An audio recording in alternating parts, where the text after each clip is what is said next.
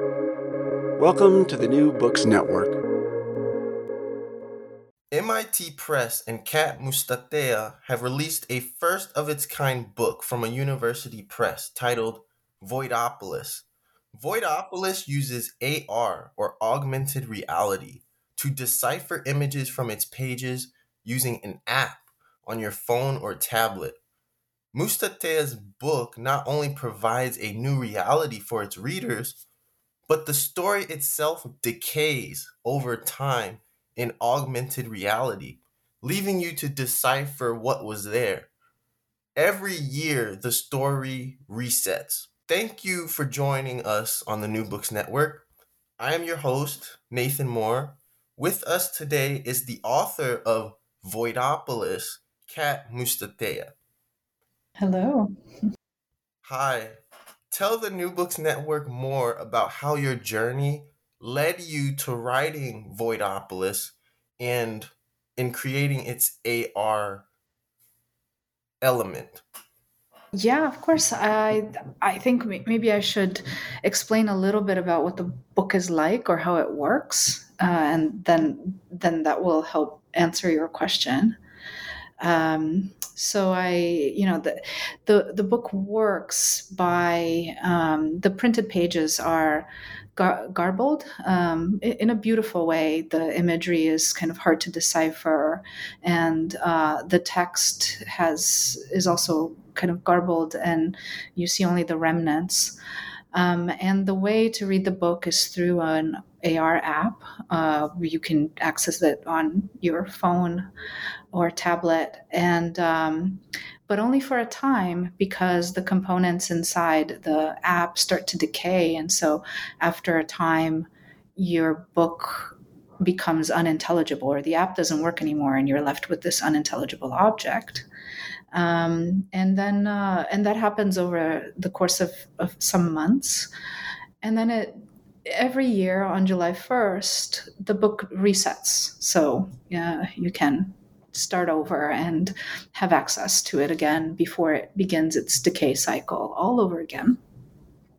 Now, I guess the operative question is, why do this? Why create a book that does that? Why work so hard to do the story, to write the story, and to create the imagery, if you're going to kind of make them so hard to access? But the answer is that this entire project is maybe less a book and more of a kind of artistic. It's a performative object. It's an object that enacts loss, because at its core, the story is also about loss. I started writing it originally on Instagram, actually, on July 1st of 2020, which was the height of the pandemic in New York City. So the impetus for writing this story was that I was experiencing, along with everyone else, the shock of living in New York City in a pandemic. And so the story retells Dante's Inferno as if I'm wandering in the streets of New York in a pandemic. Instead of the guide Virgil, as in Dante's poem, my guide is a rather sarcastic hobo named Nikita. And I set out to kind of try to capture this sense of things disappearing, not only in New York City, which was an epicenter of the pandemic. People were literally disappearing, like there was no one on the street anymore. Times Square had emptied out, but also the just daily life felt like it had disappeared. There was literally loss everywhere, and I think that was the impetus. And so how I arrived at this augmented reality format was also trying to figure out a way to make augmented reality, which is a kind of additive layer. You're literally adding on a layer two reality, how to make this piece of technology also about loss. And the thought of doing an augmented reality book was a little bit also to capture this narrative, as it had to kind of echo the fact that the story had started on Instagram, so it had a digital origin. There's that's my long answer for you. Great. Um, how have reviews been on your book, and what did you like or disagree with most? What has the response been?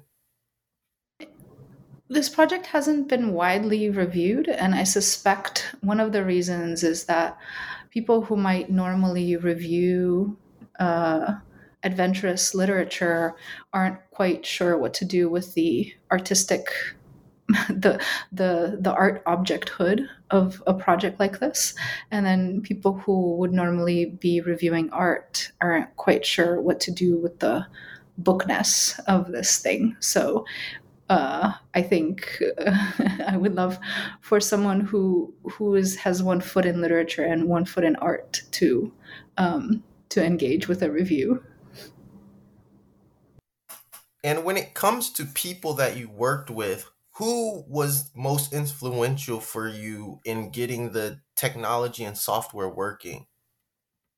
Well, of course, I have collaborators. The actual app was built by Dot Dot Studio, who are fantastic technologists, and then I collaborated with on the way that both the imagery and the text decay is via a bespoke algorithm, and I collaborated with a Vienna-based studio called Process Studio to create that milky, foggy decay of the imagery, which is meant to evoke the way that memory works, and blends things softly away. So you're a playwright. What have you done to integrate AI software into your theatrical musicals or productions, if you have at all? I haven't. I find AI specifically very performative. I even gave an entire TED talk about how AI is very much functions very much the way puppets do. So feel free to look that up. Um, I do often incorporate cutting edge technology into my live performance work. Um, how have I specifically used AI? I don't know, but I've often done, for example, I did a augmented reality drama called Lizardly, which involved both live performers and digital avatars. How then would you categorize your work in an academic sense? Well, like I said, I think of it as a performative object. I think its unclassifiable status between literature and art and an art object is probably the most important thing about it. Why Dante's Inferno? Uh, well, I have to say that at the time that I was experiencing the pandemic in New York in 2020, what I was experiencing was so shocking. The very few people really understood what the virus was, and we were all in this giant upheaval of our lives from one day to the next. We stopped our daily life and all sat in our apartments. So why Dante's Inferno? It felt very much like that period was hell. And so I was, I think, trying to trying to connect to this previous author whose work has so resonated across the ages, and who also wrote about experiencing this, horrible ordeal. And so I felt like Dante's Inferno was a kind of guardrail for how to write oneself through and with a cataclysmic event. Okay, so we have Dante's Inferno, and then we have Georges Perec's A Void. Who else inspired you, and what more can you say about the works that I just mentioned? Well, so yeah, the connection to Dante for sure. Georges Perec's Avoid, I think the most resonant thing about that work for me. So it's a book written entirely without words that contain the letter E, and Voidopolis is likewise composed with text only, with words that do not contain the letter E. You will not find a single E in the entire manuscript until the very last entry, which is all E's. Um, so it's not only, Georges Perec was not only an inspiration because of the format of this unusual format of constrained writing, but he's also an inspiration because he, he wrote the novel in the late 1960s. Both his parents had perished during World War II. One of his parents was Jewish, and he found a way of writing without the letter E as a way of talking about this insurmountable loss that he had experienced. And I felt some kinship to that, to the way that he had used this kind of absence of a letter to say something about loss. And who else has inspired me? I would say, if we're looking at art, I feel a lot of kinship to an artist like Banksy, who is, his body of work is mostly, at least the early body of work, is based in graffiti. He's something of a prankster. I think likewise what I'm doing and what I did was to kind of take pieces of technology like social media and misuse them. You're not really supposed to use social media for these literary narrative projects like I did. And I inverted the use, how I inverted how I used augmented reality. Instead of making it additive, I made it subtractive. So I feel some kinship with the idea of being a bit of a prankster, kind of misusing technology, being playful. Instagram. What was the importance of Instagram? Are any of the images still up? Right. So the why Instagram is a great question. It was my main social media channel. So it seemed natural. I wanted a way of telling a story that was going to be very immediate. I didn't want to wait years and years to publish something, although in the end I did publish a book. But at the time, I wanted something really immediate and at hand. So it was, since I had already been using Instagram quite a lot, it was a natural thing to do. Because of the idea of loss being embedded in how I told the story, the whole thing, when I even started on Instagram, was that I was going to delete the entire story once I was done. So Voidopolis was deleted off of Instagram, and I also deleted everything before even starting Voidopolis on my Instagram account. I deleted 7 years worth of my posts to make way for Voidopolis, and then subsequently deleted Voidopolis as well. Now on my Instagram account is I would call it a follow up to Voidopolis, called Ambivalent. Just like Voidopolis traces Dante's Inferno, Ambivalent is tracing Dante's Purgatory. Can you tell the New Books Network more about Olipo?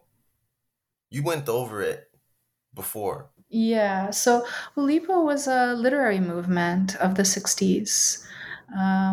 It included a number of authors, among them Georges Perec. I would say he's maybe one of the more well-known figures. That entire movement was based in the idea of creating literary constraints or composing with constraints, composing literature specifically with constraint. So deciding to write an entire novel without the letter E is a great example of that. And I find constraints fantastic. I find constraints are a way of being incredibly creative. So that group and that movement has always been very inspiring. Although I shouldn't talk about it entirely in the past, I do think that there's a kind of modern day set of Oulipians out there. Where did the images for Voidopolis come from? Did you take the photos? I did not. In fact, I found stock photos of New York City, and then I would take those stock photos that were in the public domain, and I would modify them. I would wipe away the figures from the images, using and again misusing some of the tools for editing images. GPT-2. Did that generate text for you? Yeah, I used it as a tool. I didn't use it directly. So again, I misused something that was out there. I took GPT-2 and kind of futzed with it and got it to generate words that don't contain the letter E. I basically, by adding an additional kind of set of coding, set of software on top of it, and by doing that, I would generate large bodies of text that had this constraint of no ease.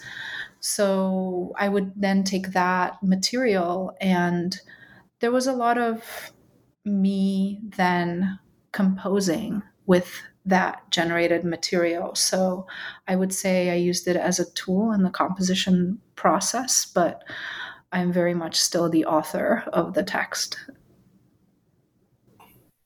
New York City is magnificent, but were you ever thinking about other cities to make your vision a reality for Voidopolis? Where else could you have completed these ideas? I know you live in NYC. I do, and that seemed important. The setting was actually really important. It wasn't only, oh, I'm living in New York City, let me set it in the city in which I live. That was a factor, of course, that sense of the personal connection to this city that I saw experiencing this harrowing ordeal of the pandemic.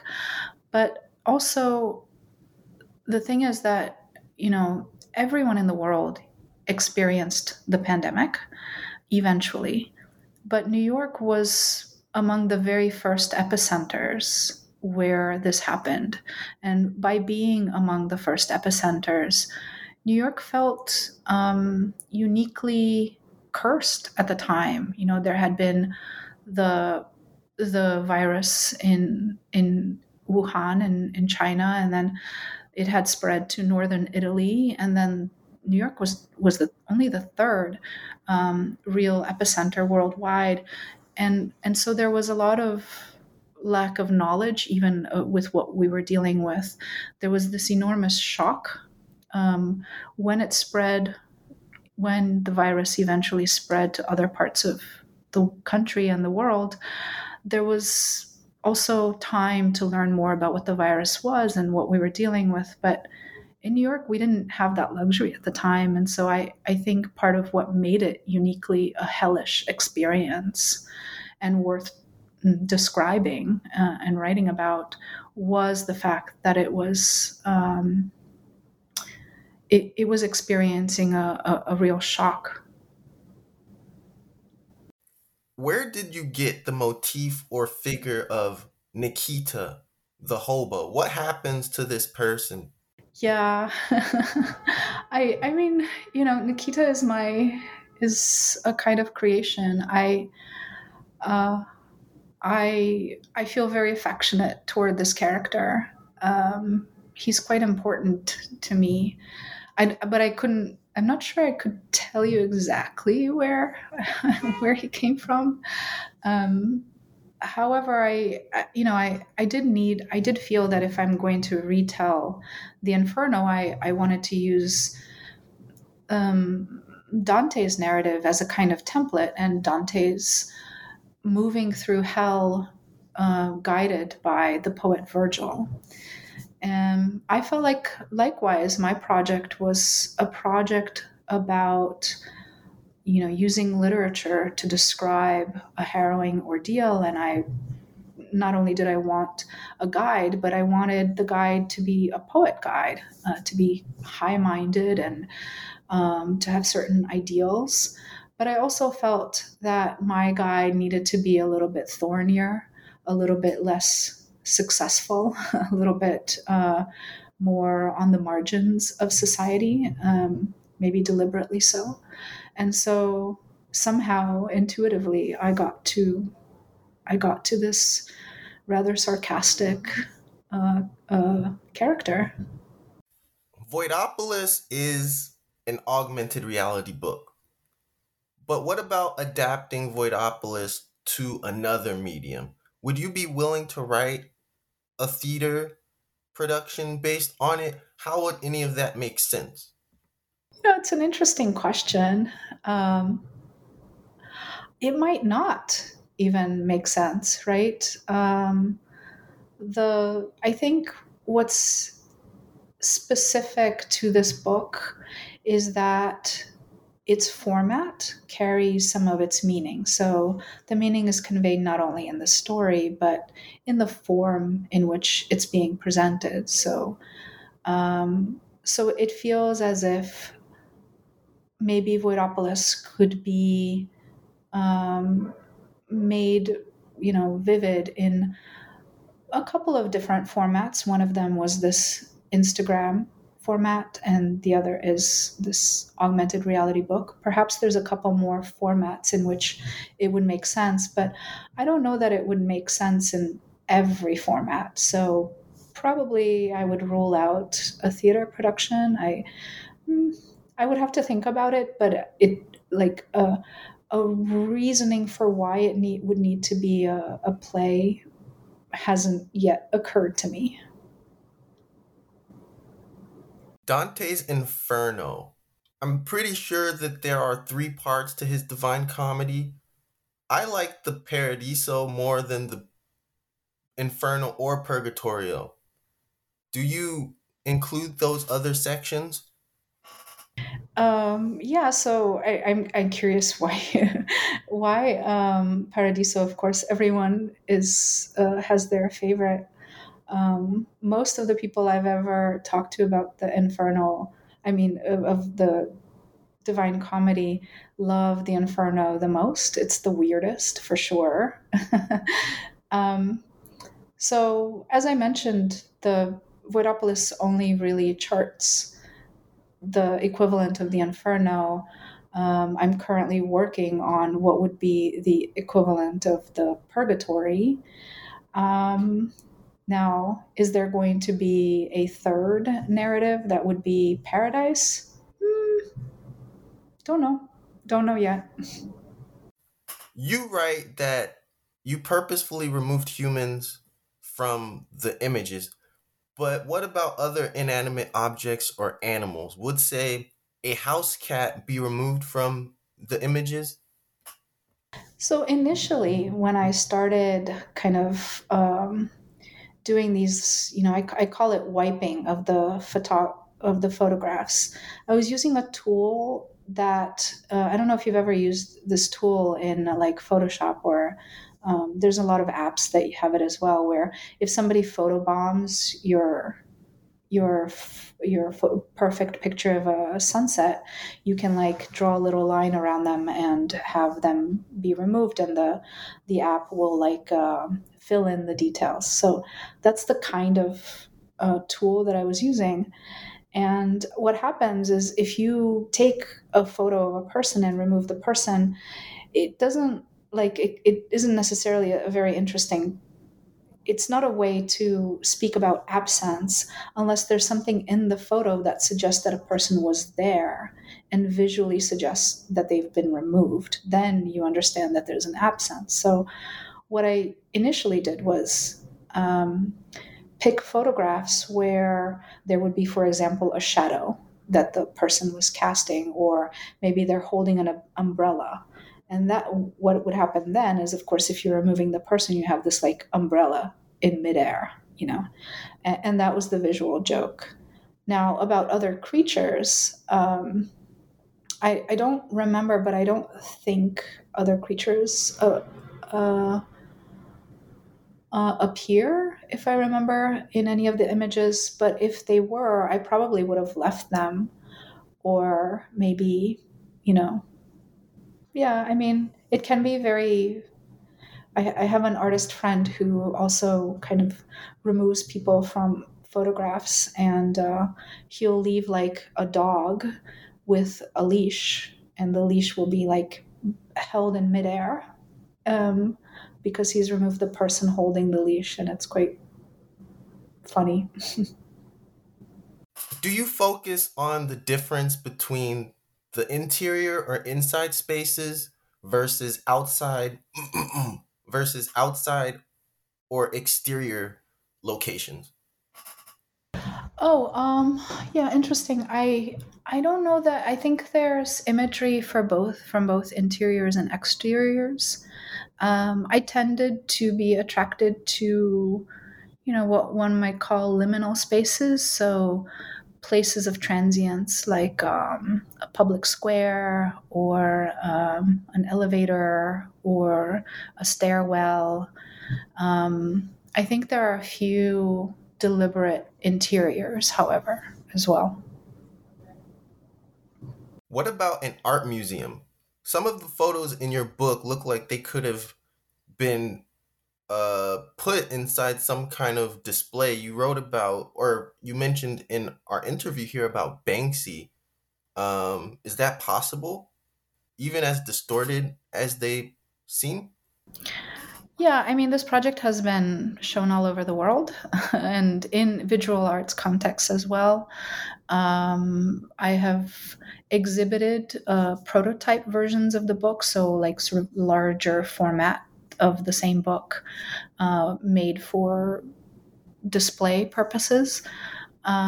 So I have exhibited this project as an art object in a number of ways in the last 3 years. Yes. Ariel Saber, her afterword about collective forgetting and the drive to remember really was a sticking point. What does memory mean for you in Voidopolis? I think what seemed important wasn't to very specifically document every aspect of what was happening during this period, but to figure out how to leave a trace. So I would say memory for me is a kind of trace making. So even though the book is indecipherable, its pages are not blank, and those images, as you pointed out, are, yeah, they're deliberately beautiful, even though they're not intelligible, right? We took great care to create imagery that would be beautiful even when it is mm, clouded over. Can we disassociate the COVID pandemic from Voidopolis, or is that impossible given the circumstances of the time? What if you made Voidopolis today? How would it look? That's an interesting question. I think I wouldn't be making Voidopolis today, right? I felt like it was a narrative for that moment. Um, so the impulse to tell that story was an impulse during that particular time. But I don't necessarily think that the outcome, this disappearing book, is really about the pandemic or about COVID-19. I think the way that this book functions in the world now in 2023 is as a kind of parable for living through cataclysm. And it isn't necessarily important to its meaning that the cataclysm was the pandemic. It can be really any kind of situation where it feels like the world is falling apart. And frankly, even since 2020, the world has just kept feeling like it's going to fall apart any day now. What about prose? Are you following some iambic pentameter, or is it narrative writing? Let's move to the text of your work. Um, yeah, it's interesting because I'm not sure myself whether to categorize the text as fiction or as poetry. My publisher asked me what kind of literary awards I would want to be submitting this project to, and I wasn't sure myself. I do think of it as a poetic project, so I think that its entries are effectively prose poems. So, what about that line between fiction and reality? How much of the written text is fictionalized versus it being real? I would say the setup, this guide through hell, Nikita, is fiction. But as far as the episodes, there's about a third that's true, a third that's maybe Dante, a third that's was happening in the world at the time. So a little bit of fiction, a little bit of fact. Point us and the New Books Network to your favorite shot in the entire book. What is it, and do you have one? Oh, huh. I, I like all of it. I mean, each entry is an image and a text. I would say my favorite image is probably I call it the Orange Lady, but I'm not sure what page it's on. I would have to look that up. Um, Here, I'm shuffling because I'm looking. I would say my favorite is the entry from October 17. I consider it something of a portrait. What about cartography? You mapped out. What about cartography? You mapped out New York City, but how does that compare with Dante's Hell? Oh yeah, that's a really cool question.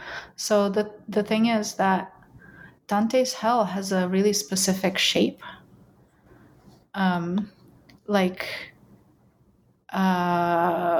numerous artists throughout the ages have tried to like create a cartography of Dante's hell, and there's usually sort of tiers, and one is going descending further and further. Um, so that doesn't quite fit New York City or its landscape.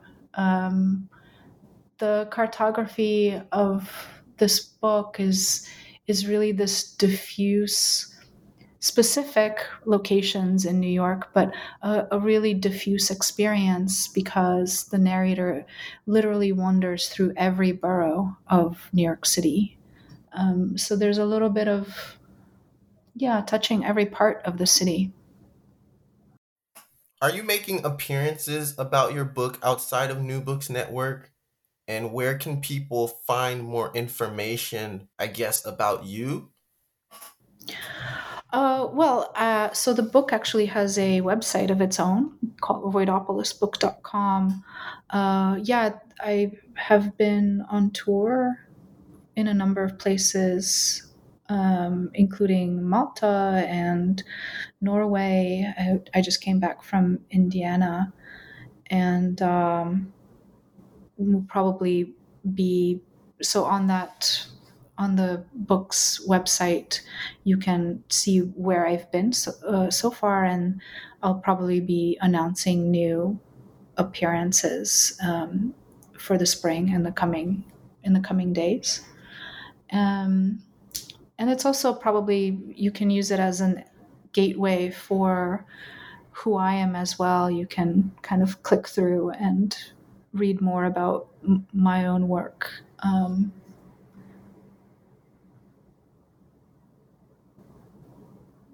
Something else I wanted to mention, have you written or published before Voidopolis?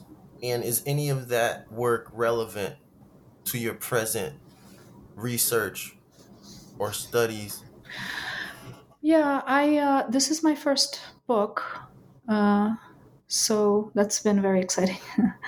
I've mostly my writing has mostly been for live performance, so I've mostly my texts are performed rather than published usually.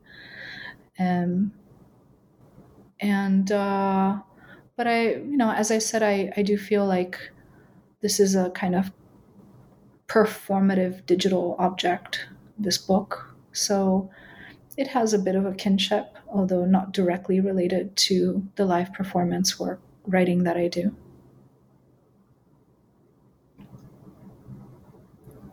You were a presenter at TED Talks. What do you have to say about anything related to your book there? And what was your TED experience like? Well, my TED Talk is about how artificial intelligence is performative and how it relates to puppets. And so you should definitely look it up. Um, and I think that in general, much of my work involves some kind of cutting edge technology, so AI or augmented reality. Feel like they're all on the table as far as not only making art with them, but also, you know, analyzing them and critiquing such technologies and our use of them in society. Any final thoughts for our audience? I guess I should mention that I'm working on a brand new live performance that involves language in an unusual way. It's an instrument that uses sensors on a dancer's body to help them speak with as they're moving. You listen to an original podcast recording of the New Books Network and your host, Nathan Moore. Our audience can thank Kat Mustatea for contributing an episode about her book, a first of its kind augmented reality book from a university press, MIT Press, titled Voidopolis. Until next time, we say farewell and don't forget to subscribe.